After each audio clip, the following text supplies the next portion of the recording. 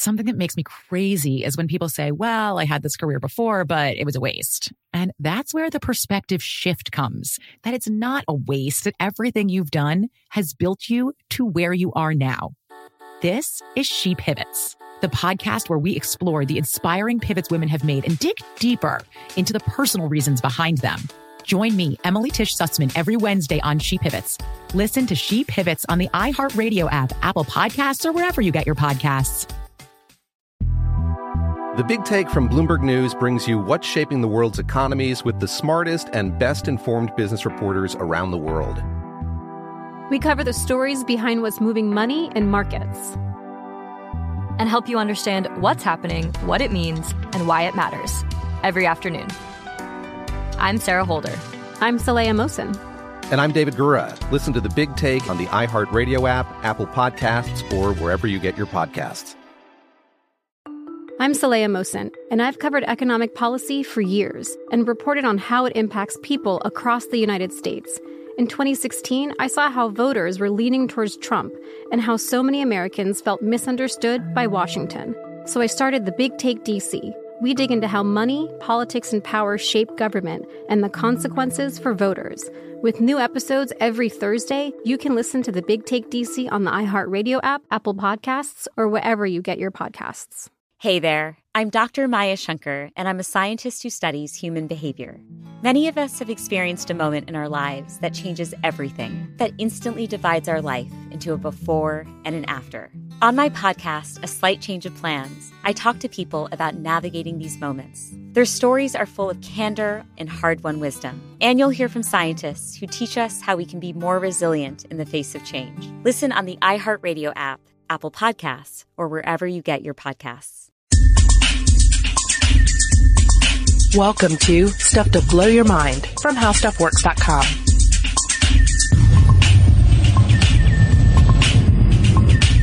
Hey everyone, welcome to Stuff to Blow Your Mind. My name is Robert Lamb. And I'm Julie Douglas. And in today's episode, first of all, we want to take you back to 1944. Okay, to the sleepy town of Mattoon, Illinois. All right, a prowler is terrorizing the streets. That's what everybody's talking about, right? Mm-hmm. It's on the lips of 27 victims from 13 area homes. It's in the newspaper, and most of the accounts are breaking down like follows. Okay. A man in black is creeping through the night. He's prying open windows, perhaps your window right now, and he's prying it open just enough to shove the nozzle of a gas gun in.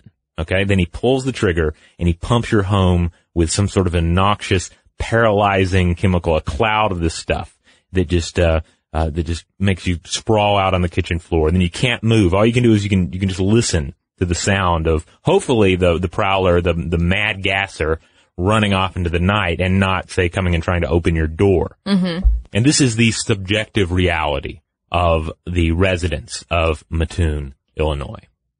I like this for several reasons. And one of the reasons is that it sounds like a potential news item for the podcast Night Vale. It does sound very Night Vale-ish. Mm-hmm. And I love that there's this idea that there's this marauding mad gasser. And of course, this idea all started with someone named Alice Kearney, who smelled a strange gas smell. And in fact, the whole community was smelling this weird smell. And, she soon said that her throat and lips were burning, and she began to panic when her legs became paralyzed. And this story just rippled throughout the community, made its way into news stories, and that's when other people began to assume the symptoms for themselves. Yeah, so suddenly, I mean, in no time at all, you have 13 area homes, 27 different alleged victims, all claiming the same story. And the whole time, there's no motive that seems to be at play. These individuals were not, the homes were not robbed. Mm-hmm. They weren't in any other way, violated. Though you could argue that if someone were to pump a noxious chemical into your house, one that this disables your body even temporarily, that's quite a violation. But still, it didn't seem to make sense. Why would someone be doing this? What possible reason? And then, inevitably, the authorities look into it, and nothing turns up. Like there's like no proof. They bring in an expert in chemicals, and none of the symptoms seem to match up with any potential, with most potential, chemical agents. It just all kind of falls apart, and then in no time at all, people kind of forget about it and they move on with their lives. But there was this brief period in which this person, this creature, this whatever was real. Even if the objective reality didn't match up, the subjective reality definitely did.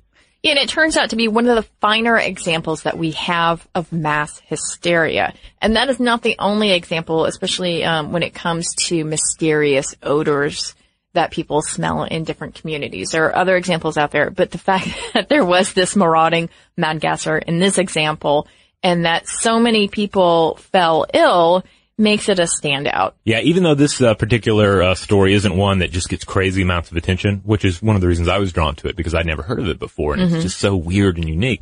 But individuals have investigated it more, and some people make more of a play for a hoax element, particularly with the newspapers. And then some actually make an argument that there may have been like one mad gassing incident or two or even three that were legitimate. But in those cases, still, you would have something that spiraled out of control into mass hysteria, be it a hoax that people believed in, which of course instantly brings to mind, say, the Orson Welles War of the Worlds broadcast, right? Where you have something that is a hoax, a fiction that people buy into and start reacting to. Or it's a situation where it happens one time and then everyone assumes it's happening all the time. And that everyone is in danger. And for that, I simply invite you to turn on the evening news and you'll get a dose of that.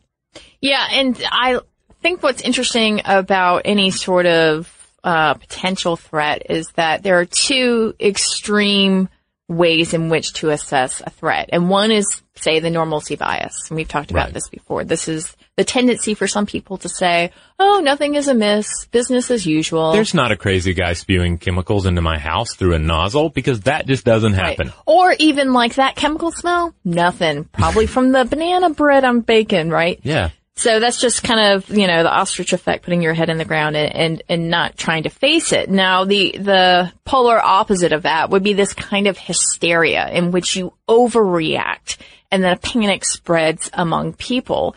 And there are countless examples of this, but we thought we would roll out a couple to try to give people an idea of how throughout the ages and even in modern times, there are cultural things at work here. There's a sort of pattern behind all of this. That first one you mentioned instantly, though, brings to mind emails that you get, generally from a concerned family member who says, I heard that someone is going around, like the kids are, like the one that I read most recently was that if an egg is thrown at your windshield, it's because it's a gang.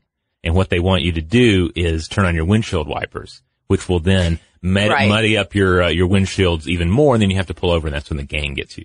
So it's a ridiculous idea, and it's totally, there's no truth to it at all, but people buy into it. And that because they think, well, which side am I going to be on? Am I going to be the person that didn't believe that crazy email from my uncle, and then end up getting attacked by a gang, or am I going to believe it and survive?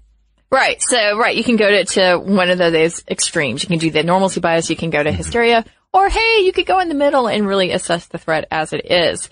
But that being said, there are plenty of instances in which people have kind of fallen prey to that hysteria. Indeed, and one of the best is the dancing plague or dancing epidemic of 1518, a time in which there was no CNC music factory, and yet everybody danced now. There's no factory to turn it out. No, but even though there was no CNC music factory, they had some other things going on. They had the plague. Oh yeah. Yeah, they had warfare, they had starvation, they had just every normal extreme poverty, along with any other daily angst that we might have in our modern age of comfort. Yeah, and it turns out that this may just contribute to the right conditions for someone to try to unload all that stress and have their own one-woman street party. Right. They started dancing. First, it's one gal dancing, right? Then it's somebody else. Then it's two. Then it's three. And it just escalates until it's an epidemic. It's mania. People are dancing in the streets for seemingly no reason. And we've spent the rest of history trying to explain why. I mean, there've been various theories that it was poisoning, that it was some sort of toxicity or illness, but those don't really actually level out all that well. And John Waller, a history professor at Michigan State University, he argues that we're really looking at a great classic case of mass hysteria. And key to all of this is to realize that this didn't come out of nowhere. It's not, there was a pre-existing script for the dancing, to a large extent. And that's because the dancing plagues, according to John Waller, were a calling card of Saint Vitus, an early Christian martyr venerated with dance parties. So the idea is already in everyone's heads. And then one person starts it, everyone else follows in with it. Mm-hmm. So communities, stressed community, and then an existing script for their behavior. Yeah, and it was called the Dancing Plague of Strasbourg because it kind of was like a plague in the sense that it began to spread throughout the community. But not only that, people were dancing to their deaths. Now, that wasn't too hard given the circumstances because, you know, one person might be riddled with disease, another person was starving to death, but they were going out dancing. Yeah, well, that's a heck of a way to go. Why not? You're gonna topple over into the gutter anyway. Why not do it after a lengthy bout of dancing? Just torque out your existence. Yeah. And of course, another element to this too is the idea that there was a psychosomatic element here too, right? Mm-hmm. That not only was it affecting behavior, but it was affecting at least your perception of your body, the way then manifesting in symptoms of the body. And we'll get into that more as we go forward. Yep. Now, fast forward a bit, 1692, 1693, you've got the Salem witch trials, and you have what is more of a kind of moral mass hysteria. And we are talking about, of course, the group of girls who seem to be exhibiting these demonic signs. And in some cases, these girls were wrongly convicted of witchcraft. In other cases, there was a kind of stress reaction to these moral underpinnings among the girls in which they were exhibiting tick-like behavior. Mm-hmm. And important here is to again keep in mind stressful situation, stressful environment, young people, and a pre-existing script. Because if you've listened to our past episode, Hammer of the Witches, where we went into depth about witchcraft culture and the paranoia about witchcrafts, there was very much by 1692 there was a strong script in place for witchcraft and manifestations of witchcraft within a community. So they could easily draw on that, and everyone knew what it was supposed to be.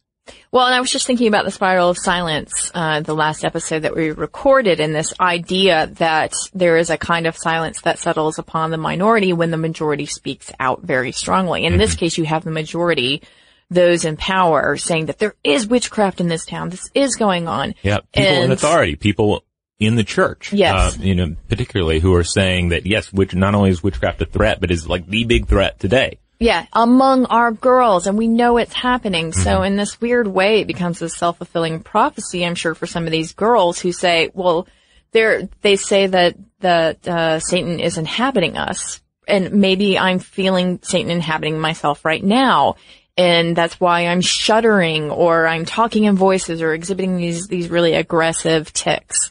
All right, fast forward once more to 2006, 2007. A mysterious illness begins to affect girls at a boarding school in Chalco, Mexico. That's near Mexico City. The school, which is run by Roman Catholic nuns, is one of 10 in Asia and Latin America operated by a charity called World Villages for Children in Asia. The girls, aged 12 to 17, began to show strange symptoms, such as difficulty walking, fever, nausea, and this was after a girls returned from a 10-day Christmas break, this illness spreads even more. So eventually 600 out of the 3,600 girls at the school showed these symptoms. And, the doctors are looking into it, and no one can figure out what exactly going on. You're looking for that underlying illness, that underlying environmental cause even, and nothing is popping up. So after conducting numerous tests, surveying the facility, interviewing folks, trying to get to the heart of it, doctors decided that it was all a matter of mass psychogenic disorder, which we also call collective hysteria, mass psychosomatic reaction, and of course, mass hysteria. There's not one term that we end up using, because, DSM hasn't ruled on it. AP style doesn't have one that they like. So, for all intents and purposes, mass hysteria. So going back to the girls at the boarding school, consider that these kind of symptoms spread and began after they returned from Christmas break, because this is pretty key.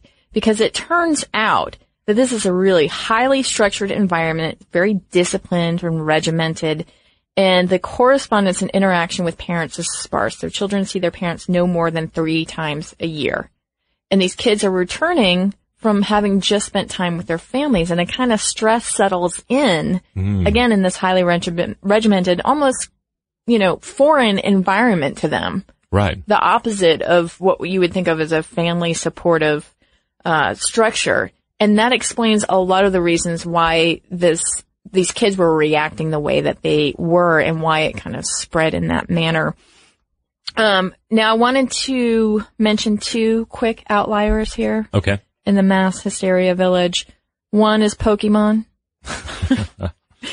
A strange and seemingly inexplicable outbreak of bizarre behavior struck Japan in 1997 when thousands of Japanese schoolchildren experienced frightening seizures after watching an episode of Pokemon. And intense flashes of light during the show triggered relatively harmless and brief seizures, nausea, and headaches. And when doctors diagnosed some of the children with a rare pre-existing condition called photosensitive epilepsy, which is brought on by all these flashing lights, right, they figured out that, indeed there was a couple of kids that were reacting to the show, but the other kids who reacted were just simply exhibiting signs of mass hysteria because they had heard about the other kids who were having seizures. Oh, wow.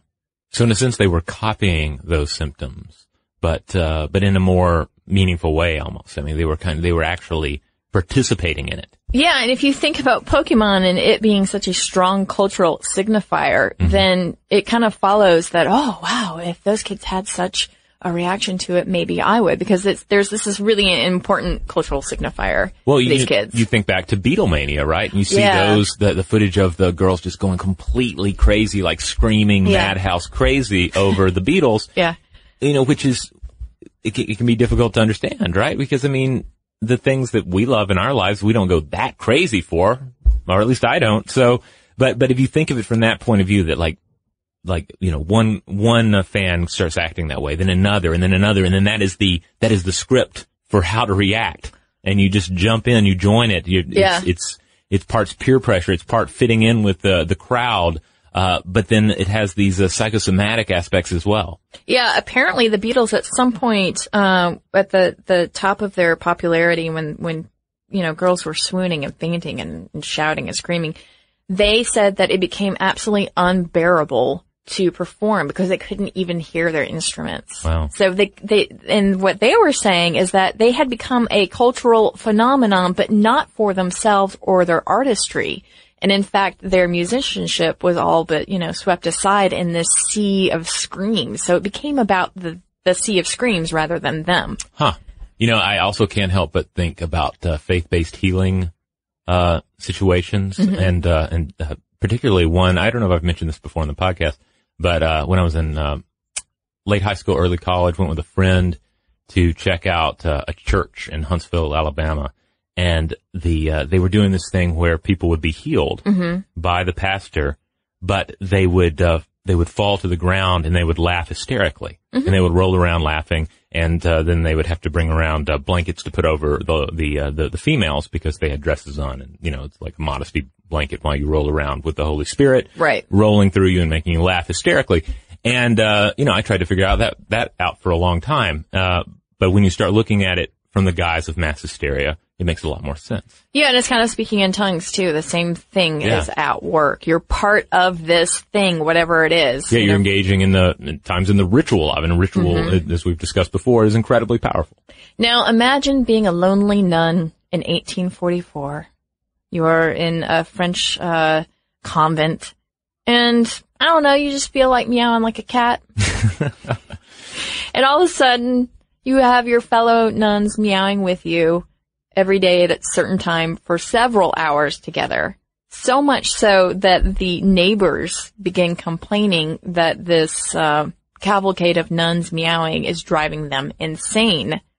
And here you have another lovely little case of mass hysteria, and you have those cultural underpinnings present. In other words, you talked about the story before, right? The story here is that Satan sometimes can take the form of animals, particularly cats. I knew it. Right. So maybe Satan entered you and began meowing like a cat so that you could let others know that you are now in league with Satan and you need help. You know, you'd think Satan would be more creative when he took over a nunnery. I feel like, I feel like Italian films of the 1970s and 80s really had a more imaginative vision of this sort of thing. But okay. Yeah. I mean, you know, that we're talking about some very basic folkloric totems here, like cats. And I mean, we're again, stress and anxiety and almost kind of a release valve. Like, you think of it as the crack in that regimented society. And, you know, maybe there's not room for a full-blown goat-worshipping release, but there's just enough room for meowing to be the thing, and then it just catches like wildfire. You know, in some ways, it's probably a lot more acceptable to be possessed by Satan and start meowing like a cat, rather than just being like, this place is driving me crazy, and start screaming and acting out. Yeah, because then there's something really wrong with you. But if it's Satan, just kind of like, it's like getting your email account hacked, right? You just have to say, all right, hey, everybody, if you got a weird email from me yesterday, just disregard it. I was hacked by Satan. Right. Yeah. Satan as a sacrificial goat in the form of a cat. Yes. If you guys want a more like full-on nun mass hysteria and other tales, make sure to check out our sister podcast, If Mom Never Told You. Yeah, because they are crazy. Yeah. No, they're not actually hysterical. No, they're not. I mean, they are hysterical, but not in that hysteria way. Gotcha. But their episode is called The Mysterious Case of Convulsing Cheerleaders, and they look a little bit more into the female factor. All right, we're going to take a quick break. And when we get back, we are going to talk more about what mass psychogenic illness is. Something that makes me crazy is when people say, well, I had this career before, but it was a waste. And that's where the perspective shift comes, that it's not a waste, that everything you've done has built you to where you are now. This is She Pivots, the podcast where we explore the inspiring pivots women have made and dig deeper into the personal reasons behind them. Join me, Emily Tish Sussman, every Wednesday on She Pivots as I sit down with inspiring women like Misty Copeland, Brooke Shields, Vanessa Hudgens, and so many more. We dive into how these women made their pivot and their mindset shifts that happened as a result. It's a podcast about women, their stories, and how their pivot became their success. Listen to She Pivots on the iHeartRadio app, Apple Podcasts, or wherever you get your podcasts. The Big Take from Bloomberg News brings you what's shaping the world's economies with the smartest and best-informed business reporters around the world. Western nations like the U.S. and Europe. Mexico will likely have its first female president. And then you have China. And help you understand what's happening, what it means, and why it matters. He'll get his yo-yos to Europe in time. But the longer this drags on, the more worry he's getting. They knew that they needed to do this as fast as they possibly could to get a drug on the market as fast as they could. I'm David Gura. I'm Sarah Holder. I'm Saleha Mohsen. We cover the stories behind what's moving money and markets. Basically, everyone was expecting, if not a calamity, certainly a recession. But the problem is that paperwork, as our reporting showed, is fake. As someone who's covering the market, I'm often very worried about an imminent collapse. So I'm thinking about it quite often. Listen to The Big Take on the iHeartRadio app, Apple Podcasts, or wherever you get your podcasts. I'm Tamika D. Mallory. And it's your boy, my son, the General. And we are your hosts of TMI. New year, new name, new energy, but same old us. Oh, yeah. And catch us every Wednesday on the Black Effect Network, breaking down social and civil rights issues, pop culture, and politics, in hopes of pushing our culture forward to make the world a better place for generations to come. But that's not all. We will also have special guests to add their thoughts on the topics, as well as break down different political issues with local activists in their community. If you like to be informed and to expand your thoughts, listen to TMI on the Black Effect Podcast Network, iHeartRadio app, Apple Podcasts, or wherever you get your podcasts. That's right. If you want to level up your marketing and business knowledge, then look no further than the Marketing School podcast hosted by Neil Patel and yours truly, Eric Su. It is the #1 marketing podcast in the United States and number 15 on business in the United States. And it has amazing guests such as Alex Hormozi, Layla Hormozi, Cody Sanchez. We pull in these amazing interviews with other people that are not only great marketers, but actual operators. And the icing on the cake is Neil and myself were also operators as well. So we share learnings from the trenches. We share secrets that we otherwise wouldn't be sharing with other people. And we also share other advantages that will help you get ahead of your competition. So all you have to do is listen to Marketing School every weekday on the iHeartRadio app, Apple Podcasts, or wherever you get your podcasts. All right, we're back. We're talking about mass hysteria. We've run through a number of different encounters, from crazy guys with gas guns to meowing nuns. And the amazing thing about it, the crazy thing about it, is that with all of these cases, on the surface level, you have two crazy stories to choose from.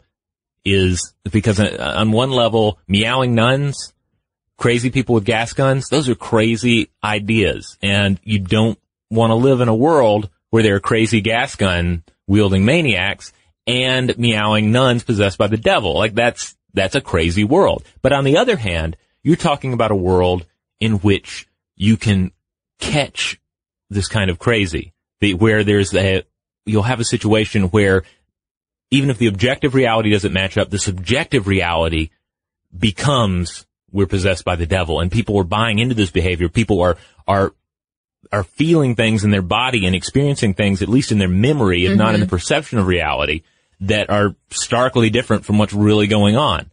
So where it becomes helpful is to really break down mass hysteria and sort of take a few different steps to get there, to realize that this isn't really a crazy exception to our experience of reality, but just a step to the left. Yeah, because you make a good point. You have these extreme examples, but when you really start to look at mass hysteria, it's a lot more subtle than you think, and it actually permeates our culture in less flamboyant ways. Right. Like the best way to start really, I think, is to talk about the psychosomatic aspects here. Like the idea that you can, just thinking something, believing something, buying into it with your mind can have manifestations in your body, which can sound a little hippy-dippy perhaps, or magical on the surface of things, except it's been tested out. And one of the best examples of this is the placebo effect, but also the nocebo effect, which are basically two different shades of the same thing. Yeah, it's essentially expecting a certain outcome, and that could be a positive outcome or it could be a negative outcome. And we've seen this in rafts of studies that have to do usually with a drug that's being tested out, right? Yeah. There's a laundry list of negative effects that someone might experience. They're given the sugar pill, and lo and behold, they experience heart palpitations or, anxiety, depression, so on and so forth, because the expectation is there. Yeah, it's the same mechanism that allows the individual who receives the sugar pill to feel revitalized and healed. So with both cases, there's a physical manifestation of what's going on. It's not to the effect where like a leg is falling off or anything like that, but it's the thing that you hold in your mind, you're also holding in your body. Yeah, so it's kind of a short walk from there to, say, being in a community where there's a strange odor in the air and someone seems to have fallen ill because of it, and then assuming those symptoms for yourself because nocebo effect is essentially at play. Yeah, I mean, just think about conversion disorder. This causes patients to experience neurological symptoms such as numbness, blindness, paralysis, or fits without any definable biological cause. And again, tying in with what we've talked about previously, this often arises out of stress or inner conflict with increased susceptibility if the individual has a history of medical or mental health problems.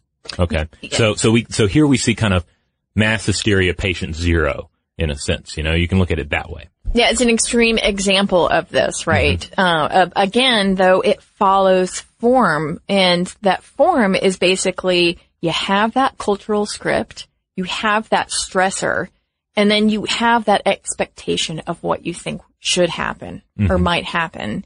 And hey, all of a sudden you have a community or a group of people who are experiencing all these terrible things.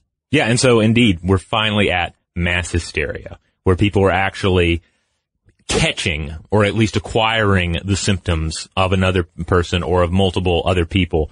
And again, this is generally taking place in a close-knit society under stress with some sort of predetermined script that can explain what's happening.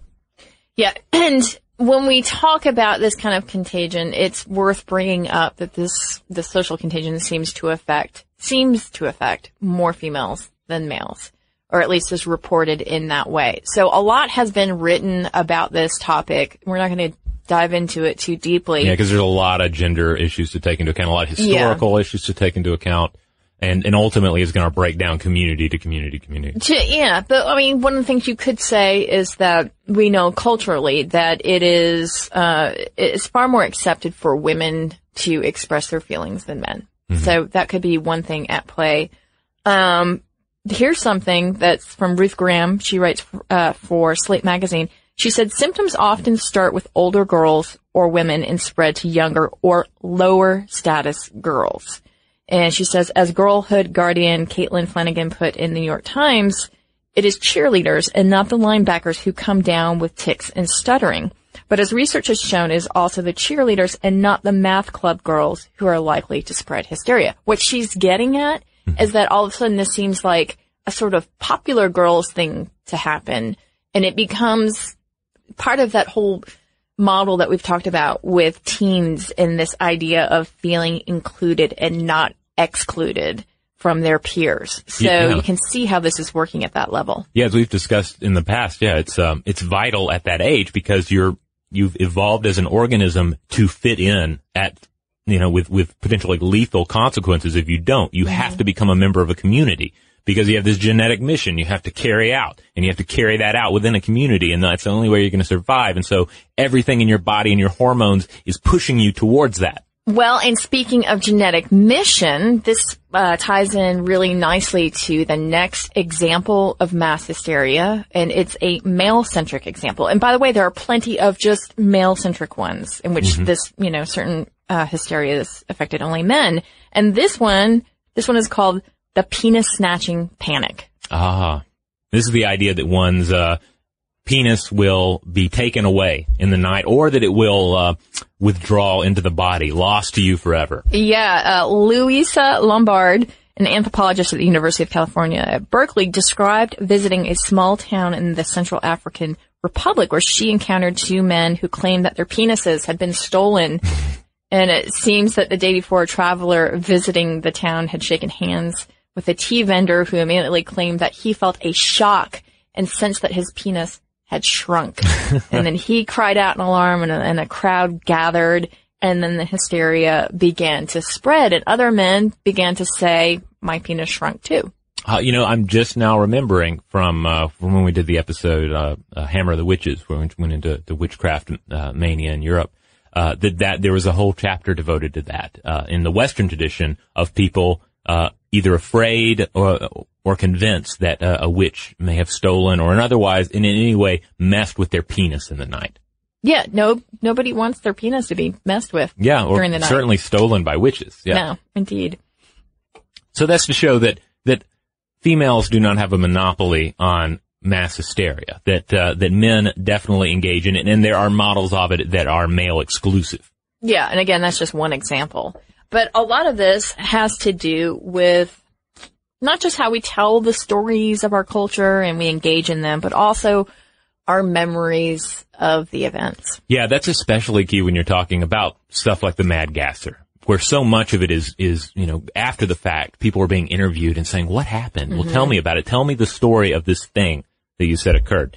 And then we're engaging with our memory, which, as we've discussed before, is far from a perfect engine. There, in fact, according to Daniel Schachter, author of The 7 Sins of Memory, How the Mind Forgets and Remembers, there are, as the title suggests, 7 keys ways that we screw up our memories, that our memories are just flawed either from the get-go or we end up screwing them up when we recall them. Because if you remember, the metaphor we always return to is that a memory is made out of clay, not stone. Every time you get it out of the drawer to look at it, you're getting your fingers all over it and you're changing the form of it. Maybe a little, maybe a lot before you put it back in. And certainly refer back to that episode for more on that. I'll be sure to include a link to that episode in the landing page at StuffThatWillYourMind.com for this episode. But just to run through the 7 sins of memory real quick, there's transience. This is the weakening or loss of memory over time. That the Mad Gasser thing happened last week. It's been a week. I don't have as firm a memory of it. Maybe it's been a year.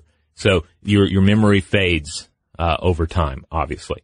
Then there's absent-mindedness, and this is a tension in memory. You know, you're trying to recall the details of what happened. And if you were legitimately stressed, you were on the floor, and you didn't feel you could move your legs, maybe your memory of the finer details isn't all that great. There's blocking, this is when you're attempting to recall tidbits of memory, and you can't recall that face, you can't recall that name.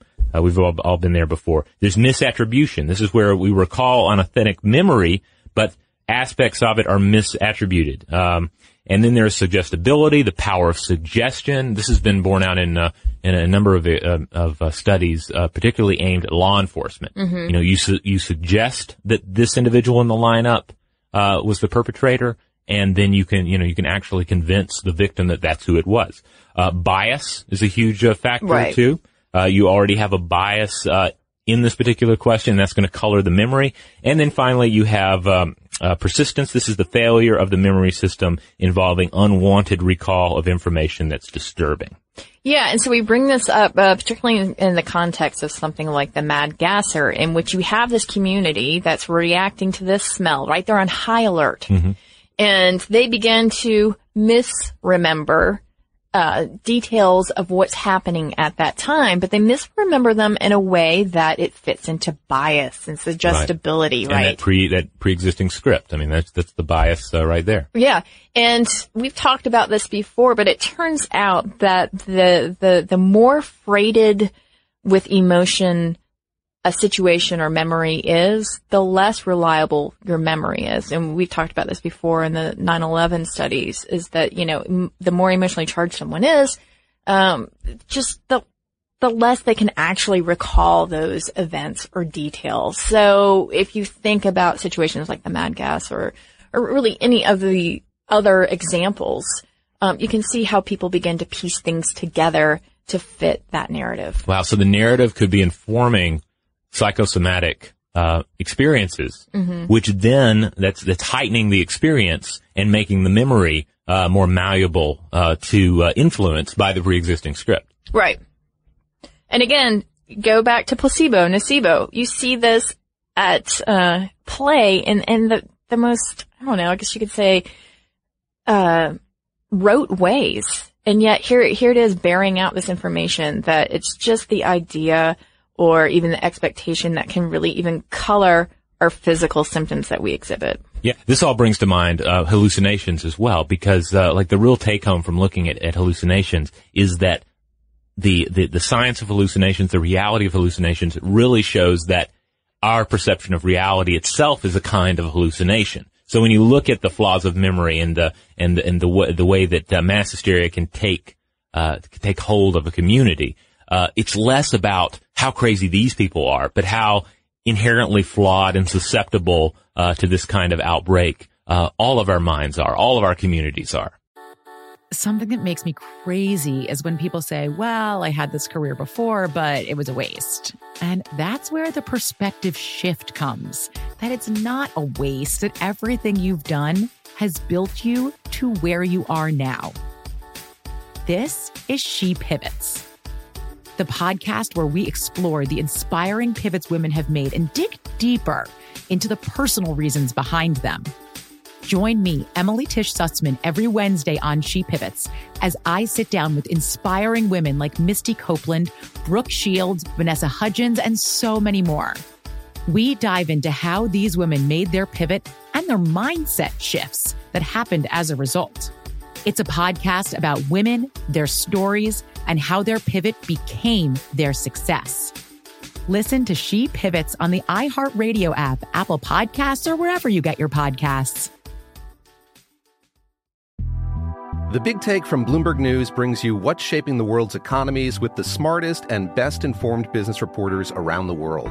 Western nations like the U.S. and Europe. Mexico will likely have its first female president. And then you have China.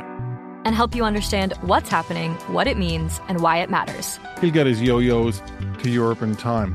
But the longer this drags on, the more worry he's getting. They knew that they needed to do this as fast as they possibly could to get a drug on the market as fast as they could. I'm David Gura. I'm Sarah Holder. I'm Saleha Mohsin. We cover the stories behind what's moving money and markets. Basically, everyone was expecting, if not a calamity, certainly a recession. But the problem is that paperwork, as our reporting showed, is fake. As someone who's covering the market, I'm often very worried about an imminent collapse. So I'm thinking about it quite often. Listen to The Big Take on the iHeartRadio app, Apple Podcasts, or wherever you get your podcasts. As important as choosing the right destination when traveling is choosing the right travel partner. Eugene Fodor. Gene was booted. Much of the joy you will find on the road comes from the person you share it with. So you write the books, Gene, and Vlastar runs the business. I understand now. It is a wise man who marries a wiser woman. But be careful and choose your travel partner well, because the worst trips result when two partners have two different agendas. Get down! I'm not stupid, Gene. Something is going on, and it's high time you tell me the truth. Freeze, Americano! Gene, run! So travel before it's too late. Your money will return, your time won't, and we're all too quickly approaching that final destination. Listen to Fodor's Guide to Espionage on the iHeartRadio app, Apple Podcasts, or wherever you get your podcasts. If you want to level up your marketing and business knowledge, then look no further than the Marketing School podcast hosted by Neil Patel and yours truly, Eric Su. It is the #1 marketing podcast in the United States and number 15 on business in the United States. And it has amazing guests such as Alex Hormozi, Layla Hormozi, Cody Sanchez. We pull in these amazing interviews with other people that are not only great marketers, but actual operators. And the icing on the cake is Neil and myself were also operators as well. So we share learnings from the trenches. We share secrets that we otherwise wouldn't be sharing with other people. And we also share other advantages that will help you get ahead of your competition. So all you have to do is listen to Marketing School every weekday on the iHeartRadio app, Apple Podcasts, or wherever you get your podcasts. And if you think about it this way, mass hysteria is sort of like the base stock of the mass hysteria soup is threat. Yes. What is the threat level to us? And that's where we can see sort of the things that are going on in our modern world coloring our reactions to that. And I'm talking about specifically bioterrorism. Oh, yes. I mean, I think most of our listeners can probably chime in on this because in the wake of 9/11, there was a lot of this was in the media. You know, anthrax was being sent places, or at least in many cases, some sort of possible anthrax was being sent places, and people were freaking out. And at the heart of it, in the distance, there was a threat. You know, there was a reality to it, but the echoes from that threat were what was really affecting everybody. Right. It was spreading through people and creating this sort of mass hysteria reaction to it in a way. And more specifically, in December 2005, there was a mysterious illness marked by headache, fever, and faintness and numbness in the extremities. And this occurred in 13 school children in the Shelkov region of Chechnya. And a lot of people believe the illness was caused by a Russian chemical weapons attack. That was the idea here, because this is what precipitated this idea, the rapid spread of similar symptoms throughout the region. Now, medical officials determined the episode was a case of psychosomatic contagion here, and it was brought on by the anxiety over Russian military activities in the area. So again, there's a threat level, an implied threat level, right? You have an aggressor. Right. And then all of a sudden you have a reaction to this kind of constant paper tiger, but not paper tiger. I mean, and this is exhibited in the school children who probably are the most anxious about it. There's almost a comparison to be made with phobias here, right? Because with phobias, you have a realistic fear that just gets bigger and bigger until it becomes unreasonable. And with this, you have a fear that becomes bigger and bigger to where it becomes unreasonable, and then it can become so unreasonable that it's affecting your experience of reality and experiencing your bodily experience of reality. Yeah, and I should mention, too, that according to the Department of Homeland Security, there was no evidence that the illnesses were caused by a chemical weapon or weapons. So truly, in this case, it was a kind of social contagion. Certainly right now, as we record this, Ebola is still huge in the news. Not only in legitimate concerns about, of course, the plight in Africa, but also Ebola here on the home front. But while some of it is legitimate, there's a lot of illegitimate fear out there. There's a lot of fear mongering, in the media. Yeah. And the average individual has to figure out where they stand in all this. So, which radio signal are they going to tune into? Yeah, there's the catastrophic thinking, or there's the normalcy bias, or again, there's the middle, just logical reaction. But here is a catastrophic thinking example right here in Georgia, the state in which we reside.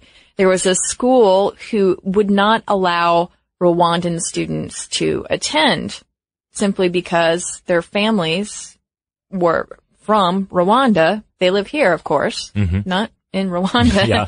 And moreover, Rwanda is something like 2,000 miles removed from any of the Ebola-stricken countries in Africa. So again, here's an example of, these people have relatives from Africa. Close enough, and right? That's, yeah, but that's kind of like saying, there's this outbreak in California, and we have some students in Michigan whose families are from California, and so we're not going to allow them, because that's a 2,000 mile difference there. So we're not going to allow these students with, some family from California to attend. Well, so it starts as a legitimate concern, and then it blows into unrealistic proportions. Yeah. Now, one thing that we saw firsthand is this sort of internet spread of social contagion and mass, I don't know if you'd call it mass hysteria. Not quite mass, but I can see the potential for mass hysteria in it, which I think is where it gets really interesting. So we did, that episode on holes, the fear of holes. Yeah, trypophobia.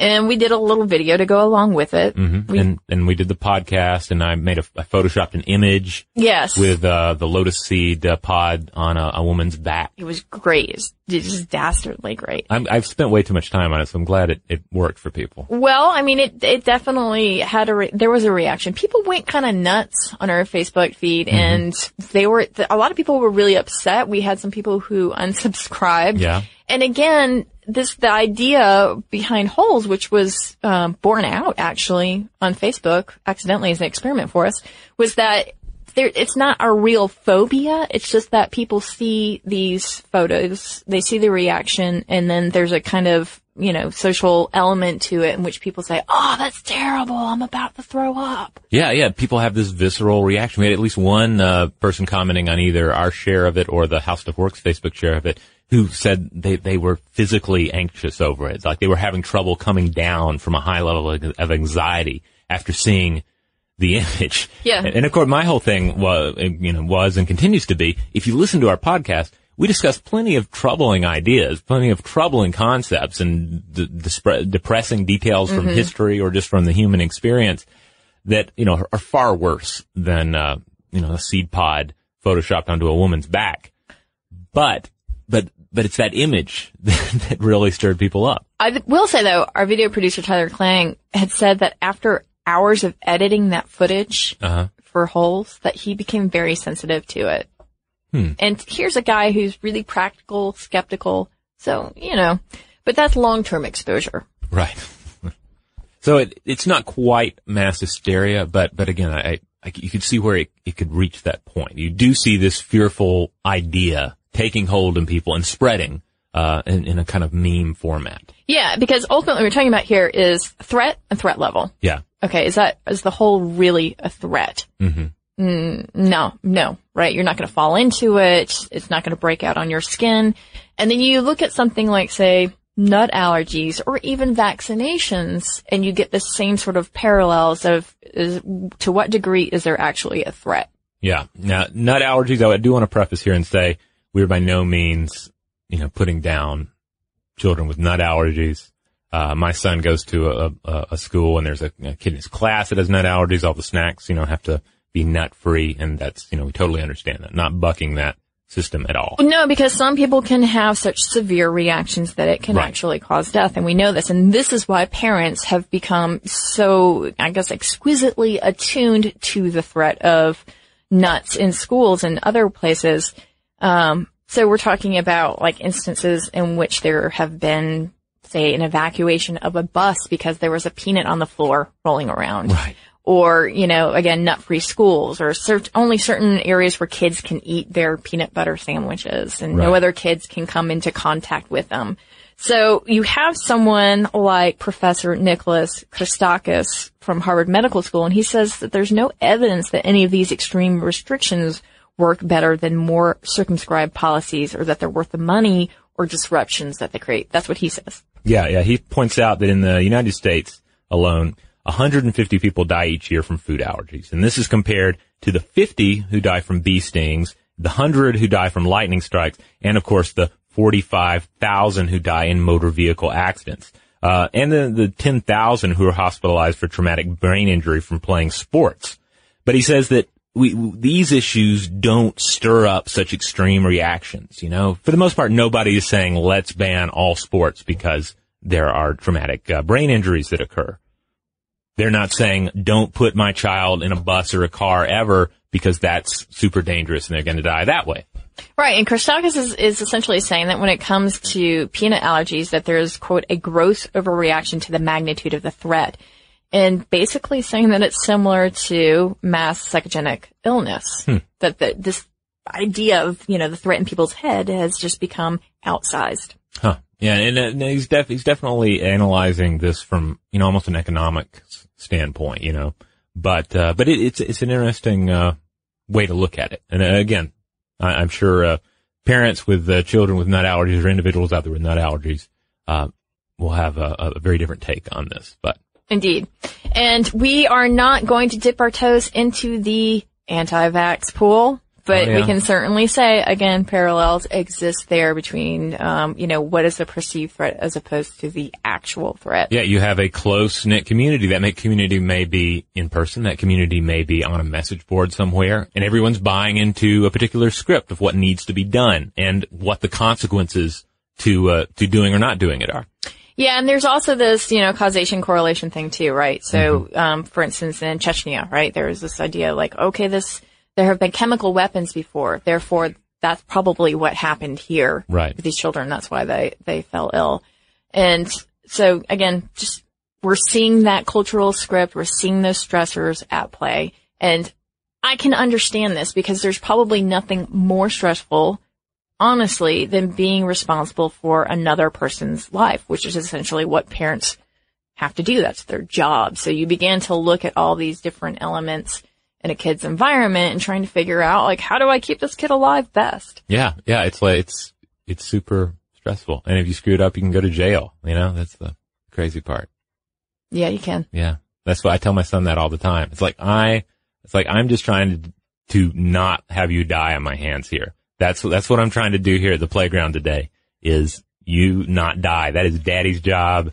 Please let him do it. As I end up talking to myself in the third person. Sound like how does that go over with the other parents in the park? Oh, it depends on the parents. Yeah. Some of them definitely get it, but they're all talking about themselves in the third person. They're a toddler anyway, so it all that's works true. out. That's true. So there you have it. Mass hysteria, the Mad Gasser. And again, I love this story of the Mad Gasser, and I'm so astounded that nobody has turned this into a horror franchise because just in my own mind, I've already worked out all the details about how this could be the next big slasher movie thing with just a few tweaks because the story as it exists is creepy and weird, but not necessarily straight up horror movie material. But you start combining this with some of the real terrifying, aspects of chemical weapons, and you've got yourself a pretty scary story, I feel. Yeah, I feel like there's tons of existential angst to plumb in that, too. Yeah. All right, guys, we have other offerings for you, and you can find these offerings of love at a little place called StuffToBlowYourMind.com. That's right. You will find all the podcast episodes there. Episodes we recorded just back in primordial days. You will find on that website stuff that's not on iTunes. Go check it out. And also, especially with the more recent episodes, those individual pages are going to have illustration. They're going to have links to related items on the site, external items. Making a real effort to include all of that. Plus, you'll find our videos, you'll find blog posts, you'll find pictures of what we look like, as well as links out to our social media accounts. And if you guys have some ideas percolating about mass hysteria, have you ever been involved in an incident that sounds a lot like what we're describing? Please do let us know about it, and you can do so by sending us an email at blowthemind@howstuffworks.com. For more on this and thousands of other topics, visit howstuffworks.com.